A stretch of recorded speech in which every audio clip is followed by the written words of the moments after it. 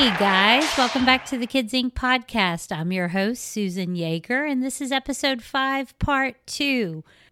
In this episode, we continue to dish delicious details about the show with our favorite soda jerk, Riley, played by the great Moosey Dryer. Did you see what I did there? But I'm not going to wait another minute. Let's get right back to it.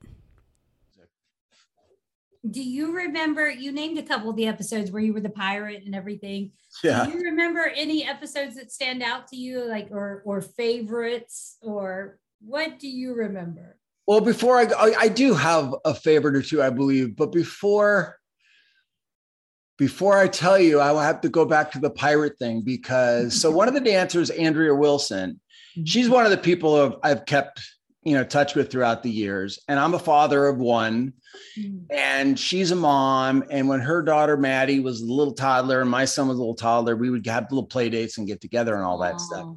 But Andrea, being a close friend, never missed the opportunity. And rightfully so, I would do the same to rib me about that pirate number.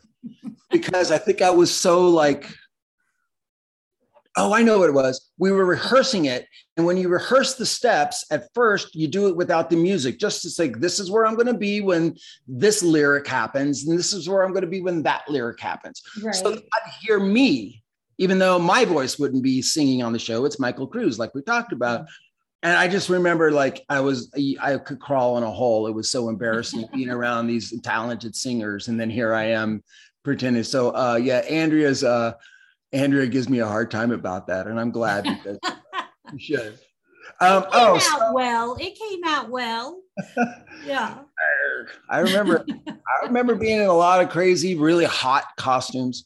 I think my favorite episode was, so one of my roommates was an actor, and there was a script coming up called Riley's Millions, I think it was called. That's where Riley's old friend shows up and, they both start lying to each other about how successful they are. It turns out neither one of them have anything or whatever. And that's not important and all that. Don't forget that message. Yes. But my roommate at the time was my best friend. His name's Rad Daly. And he wasn't just an actor. He was also one of those Tiger Teen Beat guys. Like he had a nice following.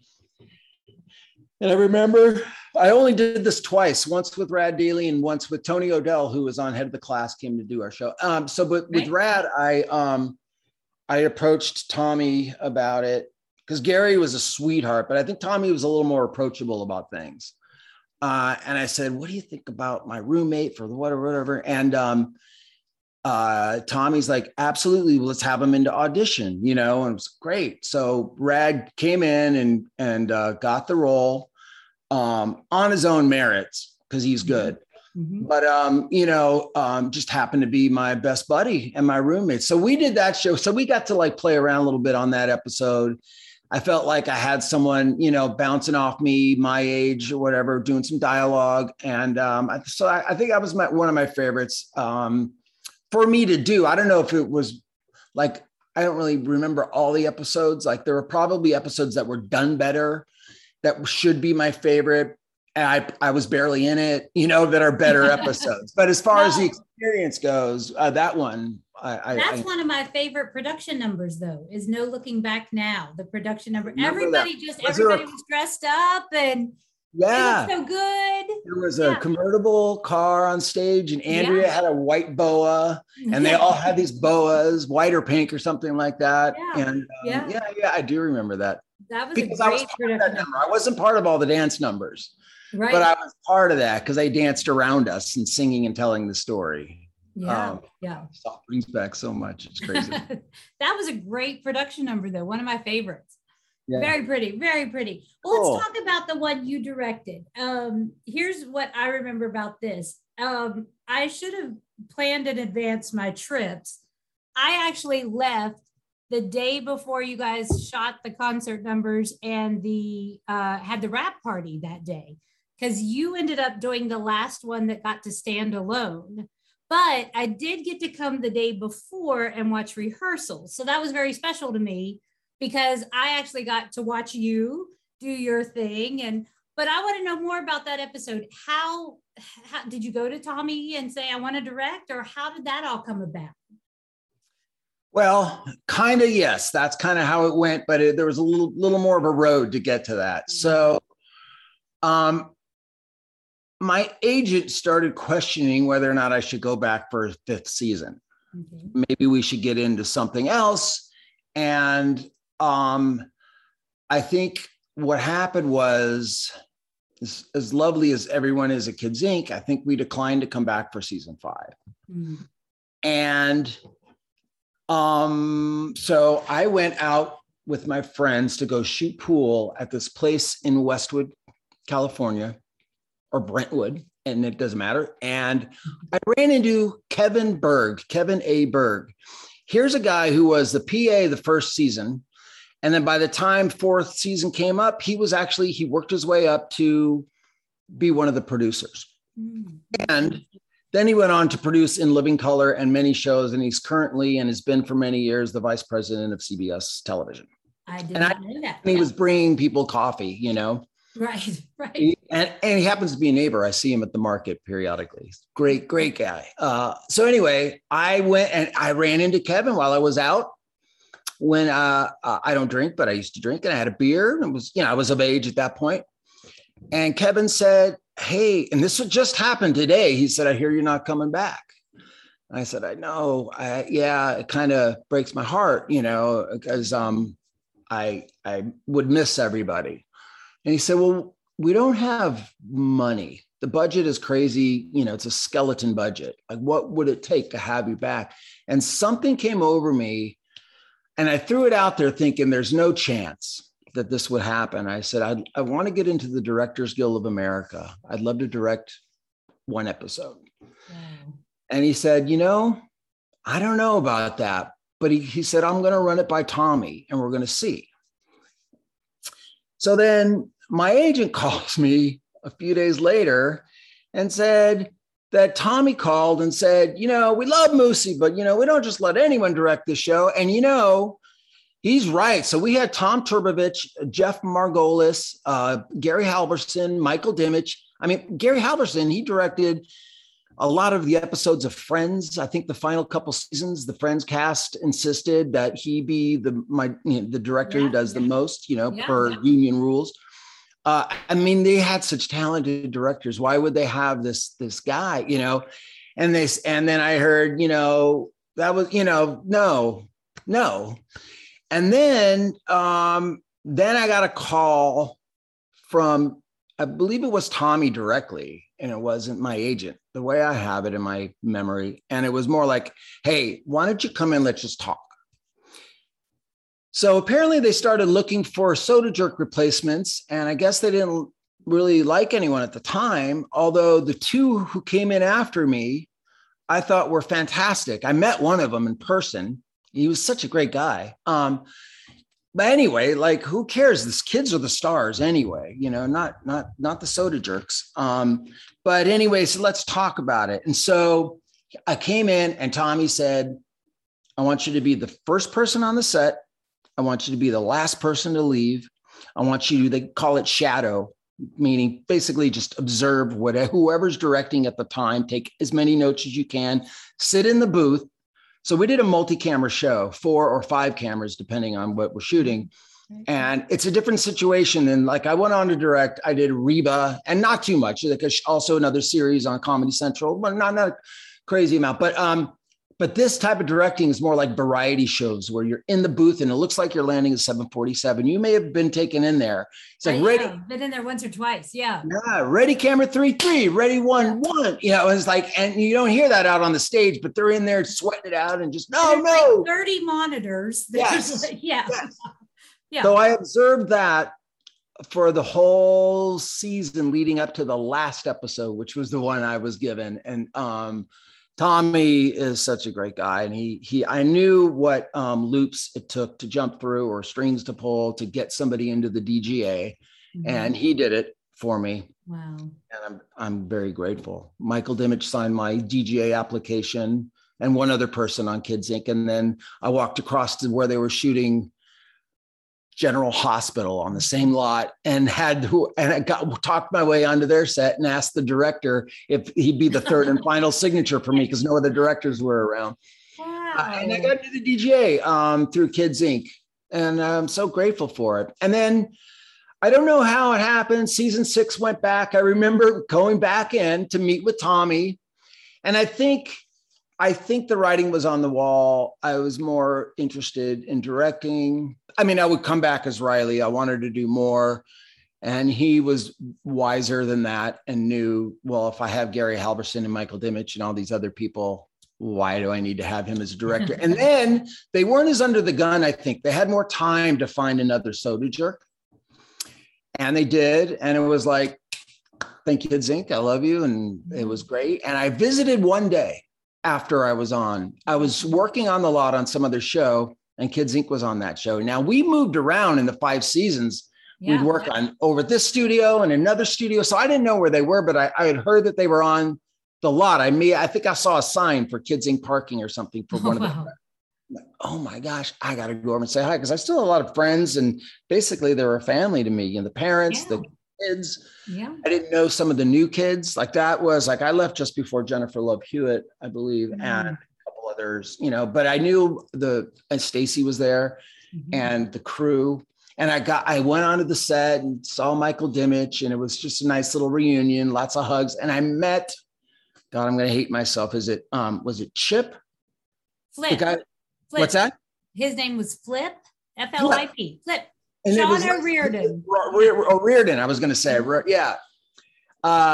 And we had a nice talk. I remember shaking his hand, and like, it was kind of a pass the torch moment. Not that I, whatever, he could take my advice and throw it in the trash can, but he was super nice, and it was cool. I'm like, listen, whatever the rundown was, like, Tuesdays is your easy day, and, whatever. And, those kind of things. And I remember that being a cool moment to meet him. Because 5 years when you're that young is a long time. Like, gosh, yeah. I said 5 years, but it was 5 summers. It wasn't all year long each year. Right. But it's still a huge chunk of time, still. Yeah. I got to tell you. So I'm not really an actor anymore. I do a lot of voiceover stuff. I'm working on something now, and now it's all good. I'm very grateful. But my passion is directing and all that stuff. But I still, because of my past, I have what you may have heard of as the actor's nightmare, which is most actors always have this dream, like they're on stage and they forget their lines. Right. Or the other one is you're late and you're trying to, you can't be late to production. Right. You're holding up so much and it's costing so much money, all that stuff. And I remember for years, I would have these anxiety dreams, and I'm still on Kids Incorporated, because that's when I moved out. I was on my own, and it was sometimes, I wasn't late, but boy, did I go, boy, did I hustle to get there, on the Hollywood freeway and everything. Yeah. But yeah, I would, for a long time, I'd have these periodic anxiety dreams about being late to Kids Inc. That's hilarious. But not only, I just went back and rewatched this episode, the one you directed. And not only did you have your normal coworkers to boss around, if you will, but I just realized that Tommy and Gary and the crew are actually in that episode. They were. Was that added weight on your shoulders? Like, I've got to direct Tommy and Gary and their kids. Kids, yeah. Yeah. It wasn't necessarily added weight. Gosh, I never thought of that. But now maybe Tommy's not yelling at me over my back. Now he's on the stage. Kidding. He wasn't a yeller. He was a very high energy. I loved his story. I learned from your interview, I learned about him, more about him than I knew about. Yeah. I knew he worked for the Don Kirshner rock concert, but when his name wasn't on the list and he went and grabbed some boxes and said he had a delivery, that's right out of Almost Famous movie, the movie Almost Famous. It's right out of like just kind of getting in there. Yeah. I admire that. I admire him. And the fact that, so $100,000 is a lot of money, should be to anybody, but it's all, relative. Like, so the fact that, because he said this, I didn't realize that Kids Incorporated was made for $100,000 an episode. That's crazy. I don't know how I don't know how they fed us. I mean, that's just insane. Tip of the hat to those guys. But yeah, it may have been, I don't remember at the time. There was a lot going through my head during that week of directing that episode, because it was my first professional. I've directed some theater before that, but it was my first professional experience. And I learned so much. I had always been interested in that. So I had always been shadowing or observing other directors long before Kids Incorporated. It was like, I kind of knew that's what I want to do.